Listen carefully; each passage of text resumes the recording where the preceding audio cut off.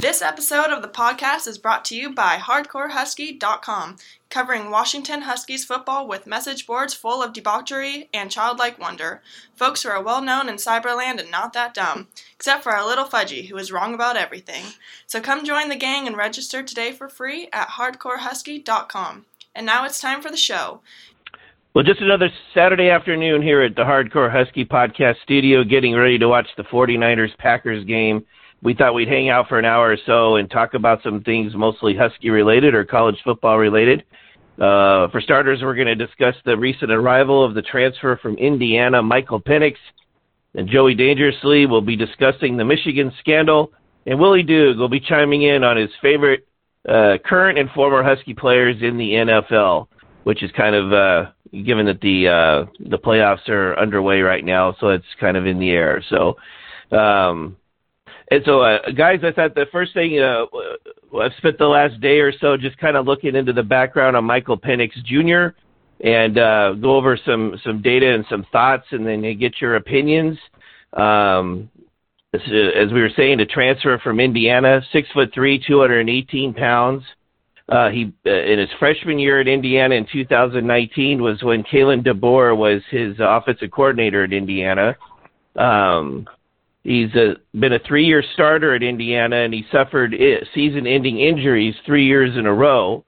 In 2020, he was second-team All-Big Ten as a sophomore and was chosen team MVP, 1,645 yards, 14 TDs, 4 interceptions.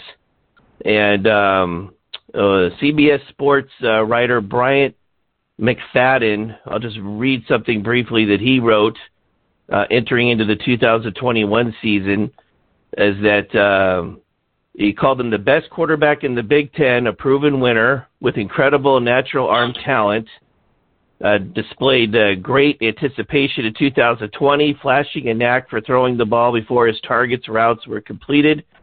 Great in the rollout game, but also a smooth pocket presence. Coming off his second ACL injury, health is a concern. But he has the talent to be an early NFL draft selection. And then last year, for 2021, there was I'll read one more thing here. This is what Mike Schumann from the Daily Hoosier wrote, and this is in regards to last season. He said, if ever there was a stat that would have told you that 2020 might have been fool's gold, or at least that the 2021 season could be different, it was this: Pro Football Focus, highest graded returning QBs under pressure. Number 3 was Michael Penix Jr. There was a lot of off-season noise that proved to be true. This suggested that Indiana overachieved in 2020 and water would eventually find its level. Throwing the football while under pressure is playing with fire, especially in the case of a quarterback coming off a third straight season-ending injury who isn't particularly adept at navigating pocket pressure. And then he goes on to say a few other things here about struggling to connect with receivers and stuff. So, and I watched some film of Penix and just wrote some notes down as I was watching it, and I watched almost every snap of last year's a game that they played against Cincinnati, which was not a good outing for him in particular. He looked very different in the pocket in 2021 compared to the previous season. It just seemed like there was much less confidence. The thing that jumps out at you, though, is his arm strength. Stands stronger in the pocket than either Sam Heward or Dylan Morris, in my opinion. And looking at particularly that Cincinnati game film from last season, he had kind of a Cody Pickett quality to him. He could throw like these laser beam throws, but they were often behind the receiver or overthrown or at the feet. And there were instances where he demonstrated, nice touch and could put the ball over like the extended arms of a pursuing linebacker into the hands of a receiver or running back out on the flat. So that was nice. Every snap of the Cincinnati game was taken from the shotgun, which I found really interesting. And then I just wrote here that, hopefully that if he works like crazy with the UW receivers this summer, and if DeBoer is creating an encouraging and resilient environment for the Huskies, hopefully it can rejuvenate Penix's career, and especially if the issues that he had last season were solely psychological, which I think that they were. So all that to say is that I am actually intrigued with this guy, and I'm curious to see what's going to happen. And I do feel that just in terms of the evidence early on here, I think he will be the starter this fall. So, Wooly, we'll start with you just in regards to reacting to what I just said, or any thoughts that you have in this regard. Hey, I think it's at worst it's a nice insurance bet, because if Heward's not ready, or Heward's not what we think he is, they have a guy, and I think at worst he's definitely going to beat out Dylan Morris, because also I think Dylan Morris is like, what you have, and also you got to have a Husky quarterback who's from Florida. A starting quarterback from Florida would make perfect sense. So, if he was ever healthy, I would be much more excited about it, but I just doubt his ability to stay healthy for a whole season. It's nice, but it's not like a huge home run to me. I'd rather have Painter, and I'm interested if they have, or if they will, put feelers out there to any other quarterbacks that are in the portal, because there's a lot of guys, the JT Daniels of the world. There's a lot of guys out there who are going to be looking for destinations. Who are they going to throw in? Another guy to compete with him, because they probably could. Now, one thing I'll chime in and say is that, have you ever heard of, in the history of college football, a player who had season-ending injuries 4 years in a row? I don't think I've ever heard of that. I think the odds are good. Duke legend Deontay Cooper. Duke legend Deontay Cooper, who would have been Barry Sanders combined with Dale Sayers and Emmitt Smith and Walter Payton if he had just ever stayed healthy. Well, isn't he still on the roster? I thought I saw his name. Yeah. He was he coaches somewhere, I think now. Yeah, I know. Yeah, I think. But yeah, South Sound somewhere. He had the COVID extra year, and that was in the deal with the COVID extra years. In the fine print, it said also Deontay Cooper gets to come back for another year. Joey, what are your thoughts? I have some very strong opinions on what you said here. Some of it I'm not 100% sure I want to completely elaborate on. I need to think about if I want to publicly put out some of the info I've heard the last few hours, connecting the dots of what I think happened. Are you going to keep me posted? I'm working the phone. Well, you beat me to the punch. I was gonna use that on you guys later, but sorry, tequila. That's some inside baseball there.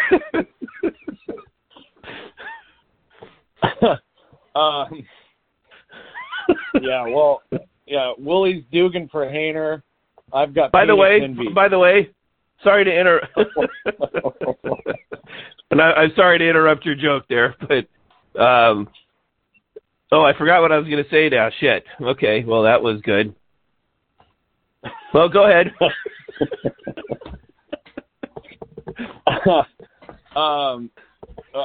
I like having a guy that the other quarterbacks on the roster have to worry that he's going to get the starting job, and that'll make him work harder. And he's here for 1 year. I'm sure he has some something where he wants to coach after college. I mean, that's probably why DeBoner brought him here. That he might want him here as some kind of assistant. They probably have some close bond and stuff. So why would you think he wouldn't want him here as a quarterback, especially given our circumstances? I think he wants him here as a quarterback too. I think he wants him here to to push these young guys and probably start. I mean, he's got I think his first choice is probably Hainer to come to the port to come transfer here, but then went with Penix. So I like having Penix here for multiple reasons. I think that he's probably got an eye on maybe some future coaching or something as well. So I like all the aspects of the Michael Penix acquisition. Well, I think that his athletic ability is good enough to at least get to the CFL from what I saw. I mean, he's got more arm talent than Sam Heward. I mean, are you telling me he's not as good as Tyler Huntley? Tyler Huntley is playing for the Ravens. I mean, I think Penix is better than Tyler Huntley ever was. From everything. Yeah, I have to say I haven't seen Huntley in NFL play, but whenever he's just saying that name, it's just like, subpar quarterback in college is what goes through my head. So, yeah, Penix was way better than Tyler Huntley. I mean, I don't remember Ryan Tannehill being great in college. He's playing right now. Yeah, I don't know. I think Penix is an NFL quarterback. I don't see why not. You had that. And what? I mean, Browning. We were just talking before the pod started. He's in street clothes on the Cincinnati sideline. So. And he didn't sneak on there. Yeah. I don't think. I think Penix is an NFL quarterback. So, anyways, I guess that's just one thing that there's not a lot that I'm looking forward to, frankly, with the season. If I'm going to be honest, but that I'm just being honest. But that is something that I'm really intrigued to see. So, let's see how this guy plays. Better than Patrick O'Brien. Yeah. In O'Brien's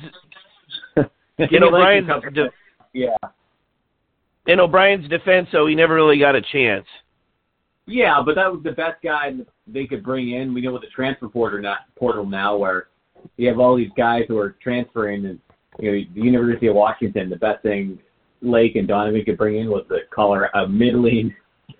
Colorado State starter. I mean, that's. It's an improvement to showing that, obviously at the connection to DeBoer, but you're at least going from a Power 5 starting quarterback who's done some things as opposed to, old Pat O'Brien. You writing off the Colorado State Rams? I am. Whatever not fucking Rams? Not even a good group of five program. Like shitty, lower tier Mountain West starter was the best that they could do, How do you like that Jay Norvell was like these names that people kept like these lazy fucking coaching lists? Yeah. Jay Norvell is getting popped up and he leaves Nevada for Colorado State. That is the most weird. Did he really? Yeah, he moved from the the master bedroom to like the kids' room or something. That makes no sense. Yeah, and then I think Nevada had just got done like beating them or something, and then he went to coach there like a week or two later, and then said that Colorado State cares more about their football program. It's like kind of bizarre. That's so good. So, as we transition gracefully to the next topic, Willie, do you want to talk about your favorite dogs in the NFL, current and former? Yeah, I'll start with the current, which is not my favorite, which is Taylor Rapp, who I believe is not playing again tomorrow, even though he's from the Northwest League. So he should be my favorite. But no, I think I've said it on the boards before. The one nice thing, it's been more exciting to watch, more fun to watch the Husky NFL alums, this year than it was to actually watch Husky football. And we're very lucky that that's the case, and that there's a lot of guys to watch. And, my favorite definitely would be, Gaines, which it's one of the reasons why I have a sore spot of talking about Pac-12 players at other programs who I will not name, multiple, that end up getting overrated. It's because guys like Greg Gaines was like insanely valuable for 4 seasons, and no one ever heard of him. But yet you'll get hyped up for guys who don't really do that much. Greg Gaines, to me, I'm super stoked to watch him play well in the NFL, be buddies with Aaron Donald, and hopefully continue to even get better. So Gaines is my top. Gaines is right there with Gaskin as my favorite recent Husky players, and I've been super happy to watch his career take off the way it has in the NFL. And I don't think that guy has ever missed. I don't think he's ever missed a college or NFL game for injury, which is pretty fucking impressive at this point. Didn't he sit out the Rose Bowl? No, he did not. He actually a few weeks ago, it was like NFL news that he got like a plate and like a bunch of like 8 screws put in his hand before a game, and he played in the game. He's a beast. I don't think he would have sat out the Rose Bowl for almost anything. Gaines. To the listeners out there, I was kidding. Didn't you guys sit by his family or something at the Rose Bowl? You guys near his family? It was at the Rose Bowl, but it was at the UCLA game earlier that year. In the Rose Bowl. And also we looked over and we saw a couple fire hydrants wearing 99 jerseys. Like a man, like a wife and a husband who are probably in late 40s, early 50s. Like, that's got to be James's parents. Of course, we get closer up to him. Yep, they're 99 Gaines jerseys. And we're like, God, that's amazing. The best part, if he's from La Habra, which, I lived in L.A. for a long time. I don't know anything about La Habra. I kind of know where it is. It's a strange, it's one of those places where you're, drive to, Palm Springs or Vegas, and you're, driving through, and you're like, what is this place? And it's like, La Habra, population 350,000. And you're like, who lives here? Gaines lives here. A white dude who I don't think is Mormon from L.A., who is a dominant deep tackle. There's just so much to love about the guy. He has a giant fucking Husky tattoo, so whenever you see him making a play, you see a big W. The media never said one fucking thing about him the whole entire time he was at Washington, even though he was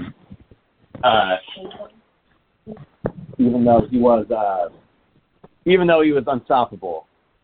Well, him and Vita Vea up front. Well, I think I've said it on the on the boards too.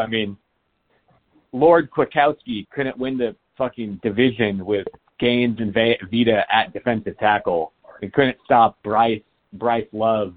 Bryce Love, who must have been freebasing fentanyl in the locker room of Stanford that game. Kwiatkowski's brilliant defense couldn't win the division. Allegedly. I'm not alleging that. We're joking. He took a lot of shots at Toradol that game, I would bet my life on. And David Shaw, no one's ever going to call out David Shaw for not telling a kid, hey, we're not going to play you because we can afford to lose the game. But whatever, we're talking Gaines. I know other people on the board support Gainesy. He's my favorite, one of my favorite recent Huskies. And, underrated guy. Vita, love Vita. Vita, I think is better, and Vita's obviously a better NFL player right now. But I think that's kind of more of that's less of a deep cut. Gaines is more of a. Vita is the single on the album that everyone knows and loves, but Gaines is the song that's track 9 that you're if you really love this band, this is your favorite song, and everybody knows it. That's Gaines. So let me see here. So So Vita Vea then would be The Boys Are Back in Town, and Great Games would be Whiskey in the Jar. No, he'd be Royce and Dub, the rock legend. Yeah, Black Rose. The Black Rose. Yeah. Okay. Or if you want to go with the Jailbreak album, he would be what's the last song? Emerald. Emerald. He's Emerald. He's like an 8-minute Irish epic track that's like 3 different songs in one that, you know, influenced like so many bands. Like a lot of those, you know, metal bands that came out after, you know, then Lizzie will talk about, you know, Emerald was their favorite song because it was like a super like Metallica-y, like one album like track of this long ass fucking unison guitar, just like hard rocker fucking man. So that's Gaines to me. The band's band. Band's band. It's Gaines is a player's player. He's a D tackle's D tackle. No glory, just, you know, just stopping runs. Did anyone ever run in the middle of the Huskies for 4 years? No. Did anyone run the one-handed interception against Stanford? Epic. Like, you just try to picture. I'm trying to picture those years, a team running for, like, even trying to run up the middle when Gaines was there. Like, I can't picture it. My brain. You fast forward to October of 2021, and teams are running. Whoever it was, they were running the 2-minute offense by running off tackle. Yeah. Was that ASU? Yeah, it was like UCLA or yeah, I think both. I definitely know ASU was like, ASU had like 3 minutes left, and they were running up the middle every play because they could get like 12 yards and then sprint up. Like, after being spoiled, it was like, as a Husky fan, you were spoiled at running back for like 10 years because you were like Polk, Sankey, Gaskin were not only good running backs, but running backs that, you know, turned a 1-yard play into a 4-yard play every play and turned a 4-yard play into an 8-yard play. And then you had D tackle. Yes. You were Shelton in the Gaines and Vita. And then, you know, then after that, you're like, shit, now we got a guy who transfers to Oregon and guys who can't get off blocks. Where's Danny Shelton playing now? Giants. Yeah. The graveyard of, speaking of pro Huskies, the graveyard of Huskies right now, it's because Pettis and Ross, they're both there. I check the box scores like every week of teams I know that have Husky players, and like neither of them almost ever even get like a target, which is insane. And then Shelton's on there. Shelton's a veteran. I mean, good for him. He's made a lot of money in the league and always been like a good starter. I have to say, Pettis, I'm not surprised that he hasn't panned out. John Ross, I am surprised. I thought he would leave some sort of good mark. Yeah, Pettis, I think he's a rich kid. I think he's more into like Rick and Morty and like anime. Stupid shit that, you know, kids in that generation like. He's a song off the album Shades of the Blue Orchid. Yeah. He's a weirdo. That's a really shitty Thin Lizzy album, by the way. It's a weird ass, like, sounds like, it's like a weird ass, it's like a really long album. It's like an hour and a half of weird ballads, like weird old Irish ballads, basically. Well, they based the next album, like Nightlife, was the same same shit. Weird. Bunch of weird, weird slow ballads. But yeah, Ross, I mean, I was a little bit, I kind of sold my Ross stock. The last 2 games, the Pac-12 championship, he went up against Chidobe Awuzie, who's like a all-pro. He's on the Bengals playing right now. He's a good cornerback. And I like literally think his only catch was that touchdown where Browning tried to throw a pick six to, you know, get Colorado in the game, and Ross jumped up and ran. Then against Alabama, he didn't really do much other than fumble away the game. So I was a little bit skeptical because of those 2 games where he went up against good talent and he just did not do anything. But I thought he would have been like, at least like, weirdly, I feel like the only good game he ever had was against the Seahawks in Seattle. Pettis, I never thought Pettis, I don't know. He was so smooth and I loved his routes, but I just think he was more into like weird stuff, and I think he's a rich kid, so I don't think he really doesn't really need to be a good football player. And I'll be honest with you, when he scored or something, and then he starts licking his arm like he's a cat or something, and it was just that lost me. So I still remember like it was yesterday when Hugh Millen said he jogged a little fruity live on the air on KJR. I'm not even implying sexual orientation or anything. I'm just saying it was just like, okay, that's a little bit weird. I'm not either. I was just saying like it was like, whoa, what? He says, I think he said something like, oh, there's just something amazing about his punt returning ability. I don't know. He jogs a little fruity, though. It was like, what? Like, what? No, punt returning, he was amazing. He was better than Bean O'Brien. He was better than Mark Lee. Yeah, it was weird. Just fantastic. He never looked like he was really fast, but yet he was like outrunning people. It was, he had that deceptive long stride speed.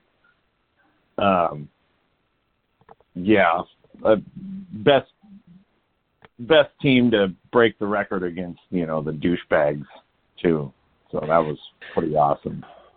Yeah, and if there's ever there's been some talk recently on the boards of Hardcore Husky in regards to Peterson's legacy and whether it's tarnished or not or whatever. And I think the general consensus, there's some people that really appreciate him on there, but I think the general consensus among our posters is that, he certainly elevated the team and, he got us to some New Year's Six bowls, but ultimately he didn't win any meaningful bowl games, and then he quit basically and went half-assed through the Rose Bowl, and he admitted as much later, and then quit on the team and left before his contract ended at all.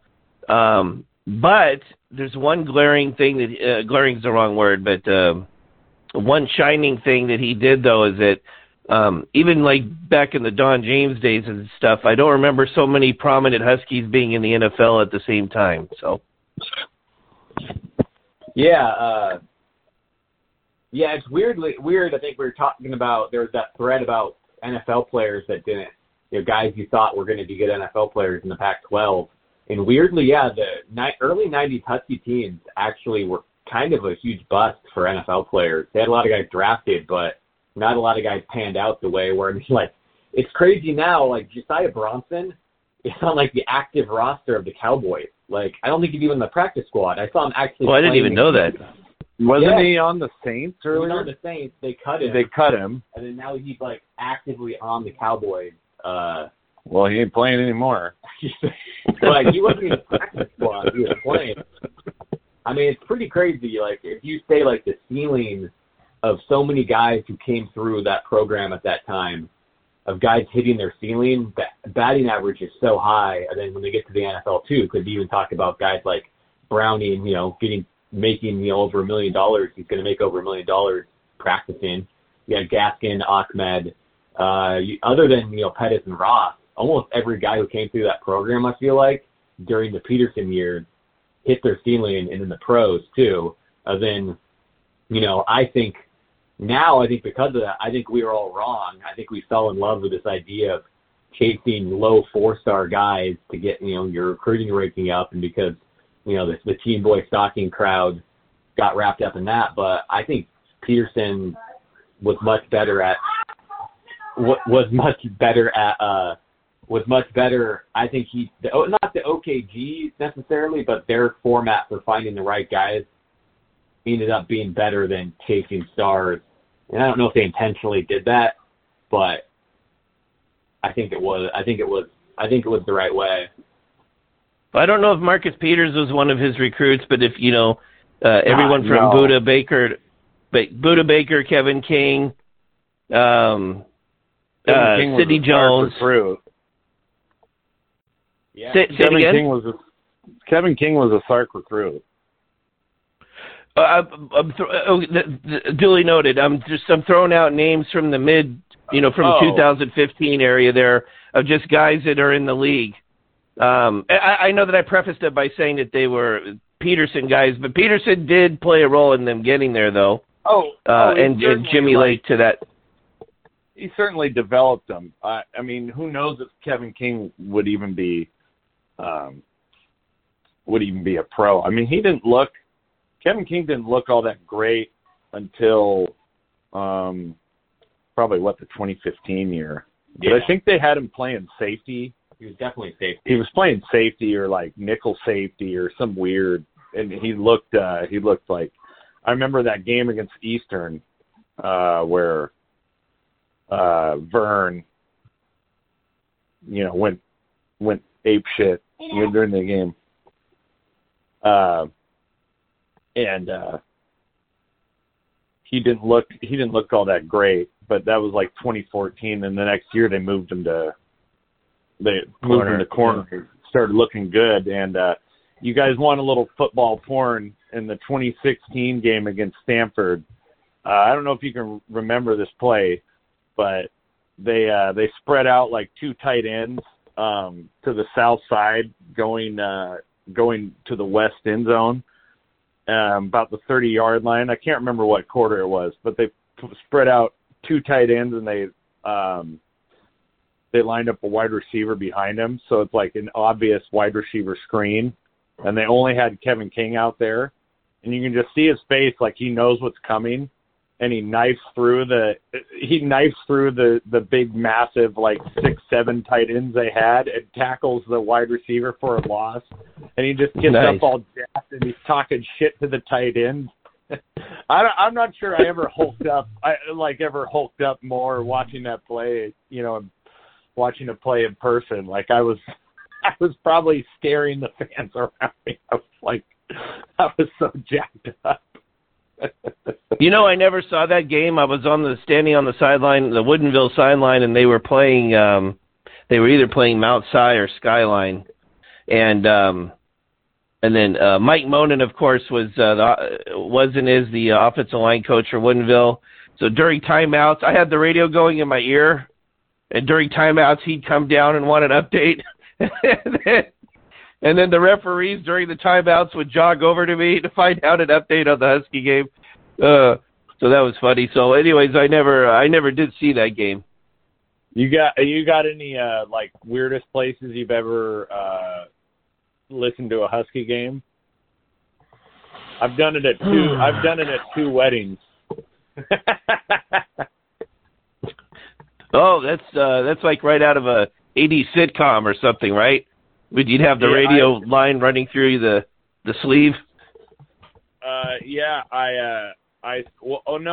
Technically, my uncle had it on at my cousin's wedding, and I was sitting near him, and I would just look over at him, and he'd be like pumping his fist. It was the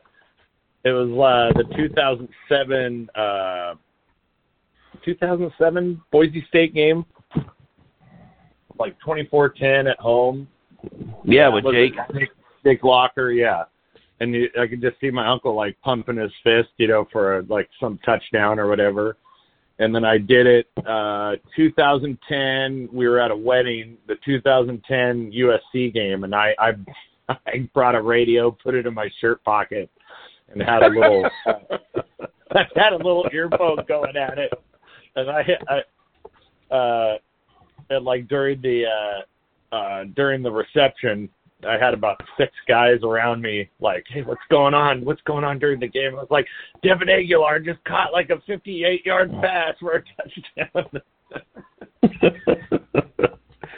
1998, I was walking on a country road in Sequim, and I was listening to the Washington-Oregon State game, and I remember the ending of it very well. I think the Huskies had a big lead, and then Oregon State made a big comeback, if I'm remembering correctly. But Oregon State and their quarterback, Jonathan Smith, Babushka, they threw a touchdown. They scored a touchdown on a touchdown pass to make the score 35-34 with like 50 seconds left in the game. And when Rondo announced that it was touchdown Oregon State, and I fell down to my knees and kind of like almost like Muslim style or whatever, buried my head in the gravel, whatever, and a truck stopped to make sure I was okay. But I was so disgusted by what was going on, and then they went for two. And who's that guy that he was a transfer defensive back to Washington, and then he ended up being a head coach at Portland State. But he tipped the ball away on the Nigel Burton, and he tipped the ball away in the back of the end zone to preserve the win for the Huskies. But that was winning ugly. And that was radio time there. I listened to that on the radio. Yeah, I'm trying to think of some other. It's mostly I've kind of only really done it at like weddings or something like that, where you sneak out to the car and try to get the score from Rondo. I think I did it at another wedding a long time. I think they beat Cal, which they never beat Cal. I think it was 2000 against Cal.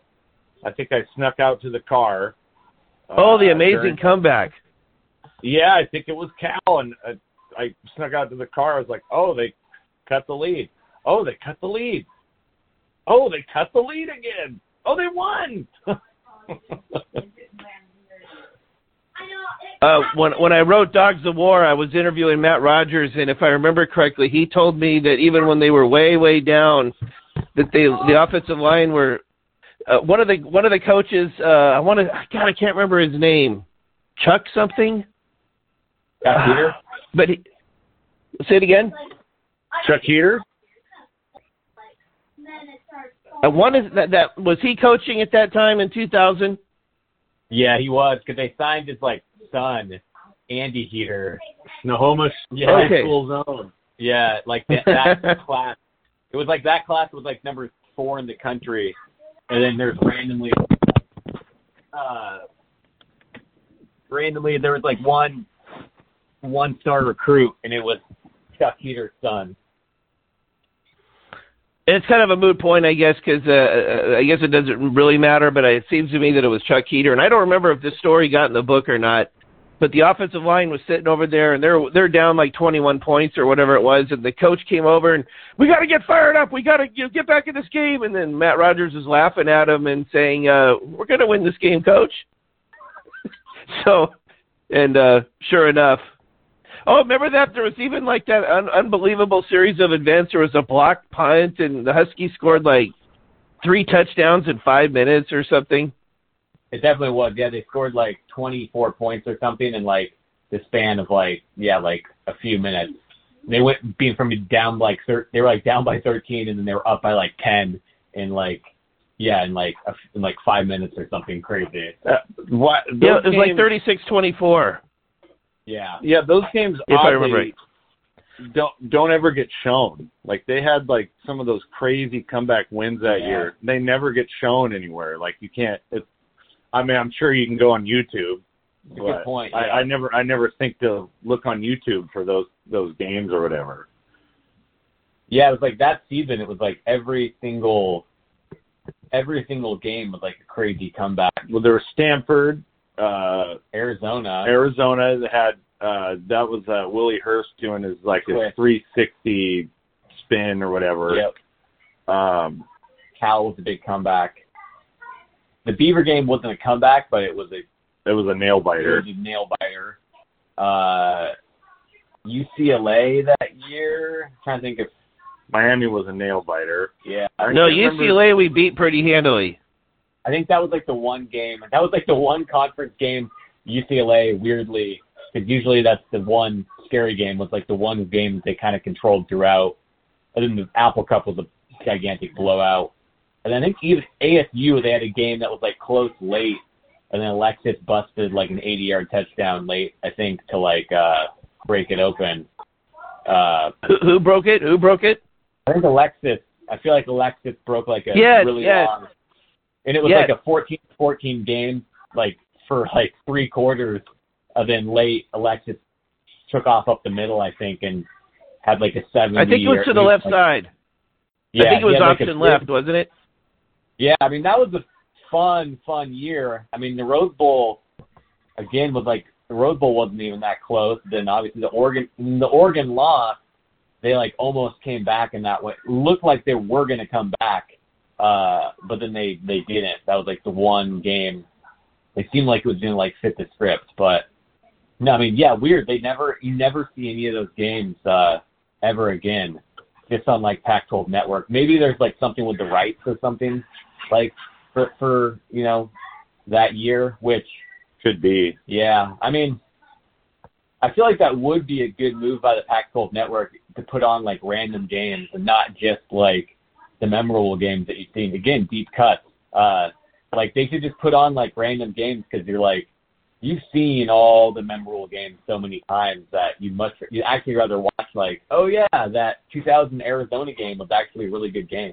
Well, they even have on the Big Ten Network, they have like Campus Eats or something. Mm-hmm. I'm like, I would much rather watch Campus Eats in Madison, Wisconsin, than watch, the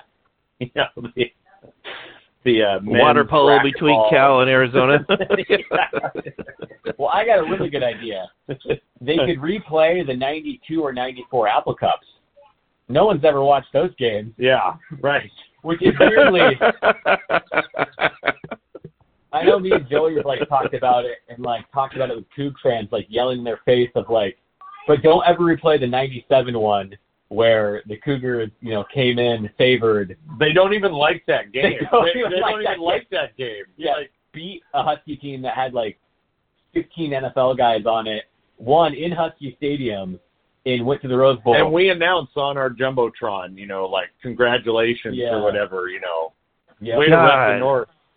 We're repping the North. Instead, they like to rewatch those games against Husky teams that had quit, that didn't care in the snow. So, I mean, maybe the karma of it all maybe was the 2018 Apple Cup finally caught up to be like, yeah, why don't you want to watch 97? Like, but I mean, we've already, I think last pod we buried it's weird. the Cougar, and I've had Cougar fans even talk to me about it that I'm friends with that are like, yeah, we would rather win an Apple Cup than, we'll trade winning the Apple Cup and going 7-6 over going, 10-3 and going to winning the Alamo Bowl, but we lose the Apple Cup. So it's loser mentality. So, I mean, yeah, I can't remember how we even got to this point, but we can get back on track if we need to. You want to get into Michigan? Oh, yes, please. Unless, Willie, did you have anything further you wanted to say there? I mean, the original topic, we were talking about NFL players. No, I mean, we just went games. I mean, I'm really... Disley, I'm really happy. James, McGarry. I'm really happy Gaskin's had the career he's had. I mean, that was not a guarantee. He's a national treasure. Yeah, he's, really, really, really happy for Gaskin. And I hope he continues to, I hope either with the Dolphins or someone else, he can continue to have like a long career as a starter or at least like a change of pace guy in a good team. And I'm really happy to see that. One of the greatest Huskies of all time. I'm glad Budda Baker's okay. I think we just got to pump up, especially the guys who are from the state of Washington, who, chose to go to Washington and are having success in the NFL, like Gaskin, McGarry, I mean, especially Budda Baker, like, fucking pump it up, pump down the guys who thought they had to go somewhere else and, didn't do shit or wilted out, like fucking Josh Garnett, and shit like that, and Foster Sorrell, we come play for Washington and be a fucking legend. Have people remember you, and be able to come back to a stadium and, have an experience. And I'm glad, Gaines isn't from Washington, but, and neither is Vita, but that's fine. But you got to ride hard, especially on those guys who are from the state, and I think they're starting to market some of that, and I'm glad that they are. So transfer back. If you're listening to this and you're a recruit that thought you had to go to some school, to get clout by just signing on to a school, transfer back. You don't want to be 12 years from now and your career is over in the NFL and everyone's going to a Husky game or in the city, and you're like, well, I guess I could go fly back to some college town that I'm not from, and that'll be really cool. But because you won't do it. Those guys don't do that shit. So I'm ranking, but whatever. Well, we talked about one day, like, we were going over guys that spurned the Huskies during, like, the Sark and Peterson years and then never, like, beat them. Like, most of those kids from, like, Cal, like DeAndre Coleman. Remember, he was committed, to tie, I think. Decommitted, can't blame him. Then went to Cal and then proceeded to, like, never beat the Huskies his whole career. Who's the kid from Sumner and he went to Stanford? Weddington. Oh, God. He had, I guess Stanford beat the Huskies a couple times and he was on the team. But, that was also a guy, you never know what a guy's going to do, but that was a guy who should have went to Washington and been a safety and would probably be in the NFL right now as like a third-round fucking draft pick, but decided he wanted to go to Stanford and be a receiver and did, like, nothing. Again... You know what, though? What? I was at Pop Keeney, and it was a playoff game, and so I'm trying to remember. It's during warm-ups, and it's probably like 75 minutes before kickoff, and I'm standing over near Sumner just watching him. And what was his name, though? I forgot his name. Connor Weddington. Yes, he's in street clothes, and I'm like, what? And then there was like a pause and stuff, and Mike Monin wanders over to me, and he goes, "Can you fucking believe it that he's sitting out?" And he he held himself out. He pulled a Taylor Rapp. Oh, that makes sense. Oh, yeah. There was someone, might have been Fudgy or someone who was talking about people openly talking shit to, like, Foster Sorrell's face. He was on the sidelines at the 2016 Stanford Husky game, and you're like, you're still going to go to Stanford? Like, Stanford, I think, those guys won twice against Washington, I think, while they were there. But it's like, how are you on the sidelines of that game and you still go to Stanford? And again, none of these guys follow up on the education thing. It doesn't matter because none of them become the doctors or whatever they say they're going to be. They go there to play football, and you're like, you really want to go to Stanford? It's like 70% athletes. Yeah, like after this, at that game, you choose to go to Stanford. So it's not surprising that you don't pan out as a player when that's the case. I think,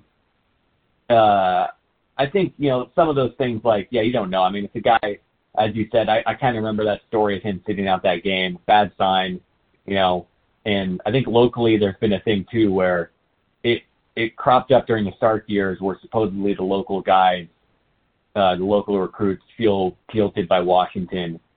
Like the medium guys, like the guys who aren't the 5-star guys, feel like Washington doesn't recruit them enough. But then 75% of the 5-star guys, like, immediately, the second they can, decide they don't want to go to Washington. So it's like, what are you going to do? Like, there was, like, the story about Emeka Egbuka, where, like, he was into Washington, and then the second Ohio State showed up, he was, like, the next time Peterson came to see him, he was wearing Ohio State gloves, knowing that Peterson was, like, going to be at the game, and you're like, yeah, like, it goes both ways. Like, the second any of these big-time guys, these guys all love Washington, and then the second, like, some school that doesn't really, like, care about them that much, that's, like, a bigger school shows up, they immediately, like, they don't even give Washington a chance. So, part of that's on the staff, too. I think,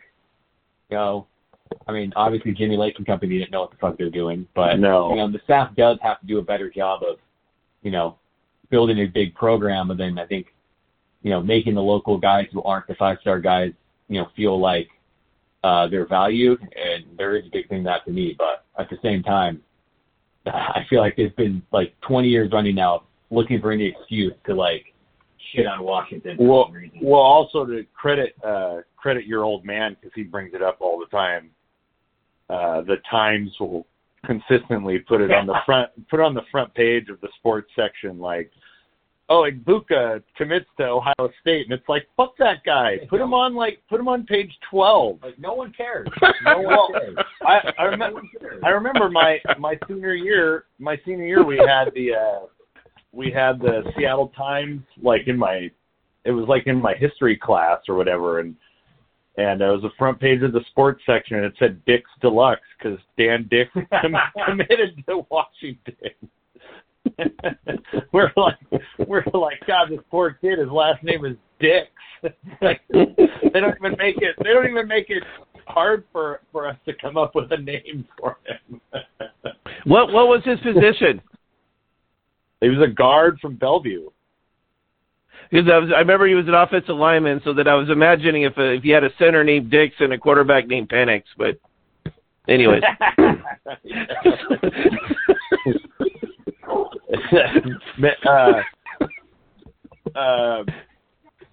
Masculine toxicity or whatever they call it. Toxic masculinity. Or just retardation and juvenile, whatever.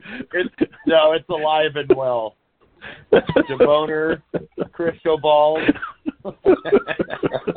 Boner Popper. I'm gonna miss Boner. Yeah, I gotta admit, I'm gonna miss Boner Soda, old Bonapa. He at least when things were dark, you at least could get a laugh out of him and the skeletons in the yard. And he just looks kind of like an overweight dad who just obviously is probably in over his head at work, and then he just is.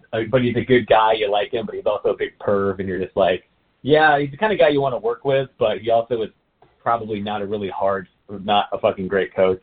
At least when they're on when he has to work hard. I'm gonna miss him and miss Boner Soda and Boner Pop and all the iterations of Bonafide you could make. Yeah, he did seem. You looked at those photos. It's like, okay, that guy really loves his kids. You can tell that. But he didn't seem not a guy that's going to tear your head off and spit nails and all that kind of thing, though. No, with the coffee for closers, nice guy, good dad. I don't give a shit. Go home. I want a fucking guy who's gonna sign a fucking Bijan Robinson. Always be closing. Yeah, I want a guy who's gonna sign Najee Harris and Bijan Robinson. I don't want whose kids are gonna fucking be in counseling for the rest of their lives because he slept in his office. It's selfish of me, but I don't want a fat-faced guy who likes to put skeletons in his house and fucking Burien. We want an offensive coordinator. It looks like he just murdered a family that was on vacation from Salem, Oregon, or something. Yeah, we don't want a guy who I sent Joey a text. I can't remember how I came across it, but the fake John Donovan Twitter profile still exists with the weird Photoshop plain purple hat. Purple hat. But I have good faith now that Oregon and Dan Lanning is not going to work because at least up until very recently, they had a weird ass Dan Lanning wearing a photoshopped shitty fucking looks like your aunt made it for a fucking rehearsal dinner invite. Dan Lanning wearing a weird plain green shirt. Clearly that was not I was like, God, with all that money and all your fucking marketing, that's what you have. You can't fly someone down and take him a picture of him in a fucking Oregon hat. It was weird. So I want an offensive coordinator who looks like a Wikipedia page you'd stumble upon from another serial killer's Wikipedia page, and you're like, shit, this guy did good work, as opposed to a guy who looks like a fired accountant. Yeah, you know what? And that picture of Grubb, you just wonder how that passed through the filters down there at Fresno. They have filters. It's let's try this one again. Yeah. That's the best one you got. He looks like he looked like a guy from Stockton, not Fresno. Yeah. It looked like a prison photo. Yeah. A lineup. Yeah, it's Aryan Nation. It looks like that should be attached to a story that's Aryan Nation prisoner in Folsom murders cellmate, and that's the picture of the guy. Or he got arrested for he held up a convenience store in Stockton with a sawed-off shotgun or something. Is what that says. You know what I mean? So Yeah. He's the Circle K bandit. Yeah. I don't even know if he has kids. I don't want to know if he has kids. I just want to know if he can coach some offense. I mean, you want to be a good dad. You want to, do that kind of shit. Like, I don't know, go in a fucking union and, have a good life. Don't go coach college football, man. Chuck Morrell looks like every biker that comes with the oyster run up here every September. Yeah. We're on our way to the Top concert.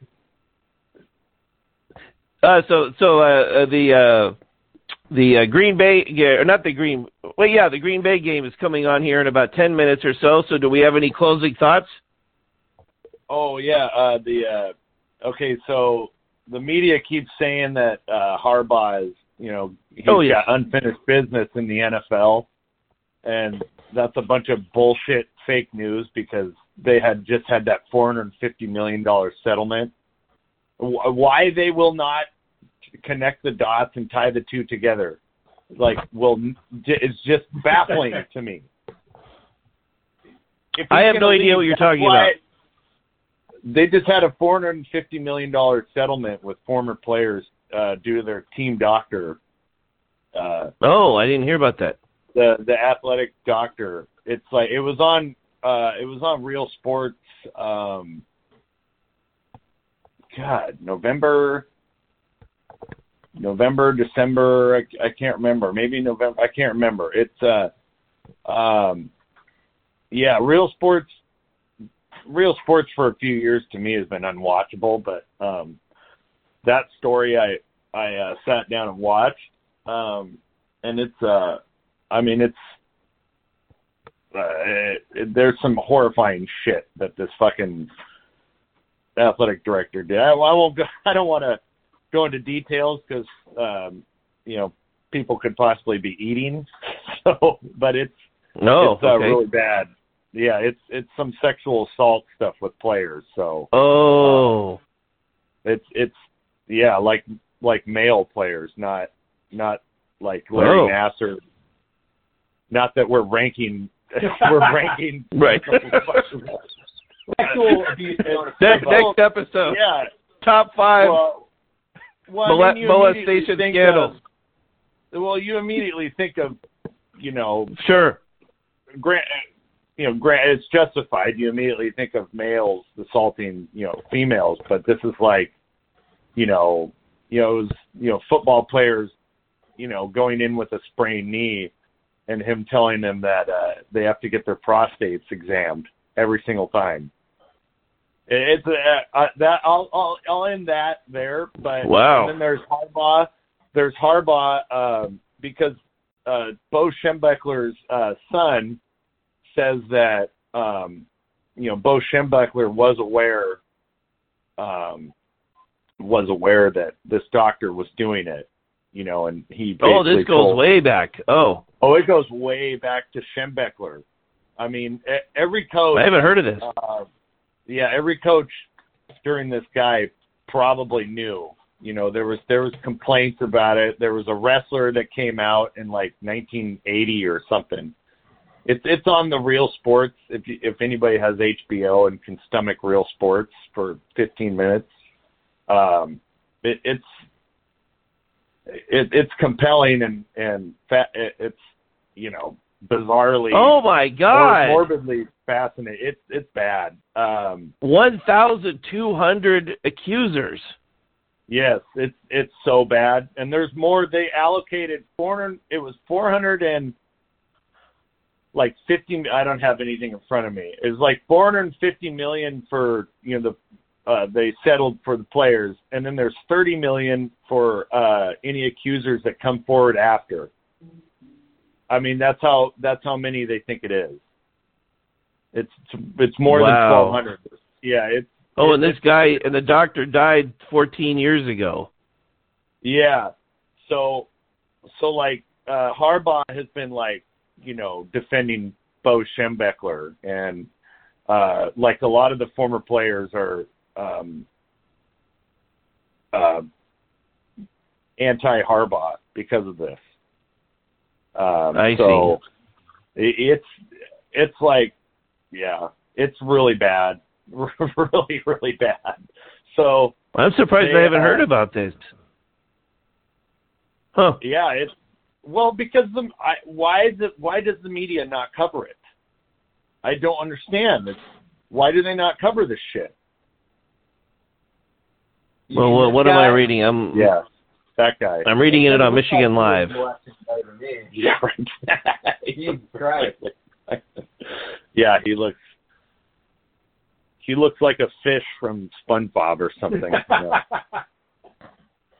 He looks like a fish from SpongeBob. Yeah. Do some reading and don't vomit, Derek. Good Lord. It gets worse. There's one that there's something else there's something else that they think he did that will like blow your mind, and it'll be so mind blowing. I mean, you can't even like rationale what it is. So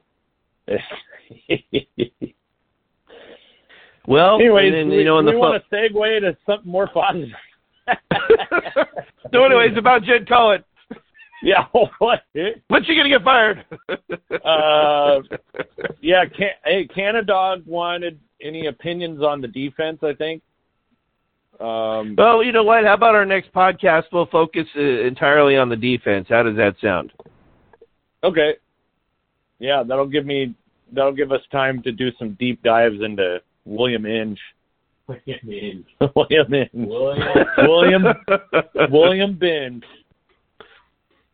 And then somehow we'll end up complaining about Browning or some scandal at Louisville or Do we binge for Inge? Or the Ron Zook era at Illinois. There were some people that were complaining. They wanted shout-outs. I'm trying to find where that link was. We'll be potting today. Here it is. Yeah, Dyke Mamone wanted Dyke Mamone. Shout-out. Sonny Shackelford wants a shout-out. My ex-wife went to high school. That's play. Same high school, yeah. I was at her reunion and I talked to Sonny Shackelford.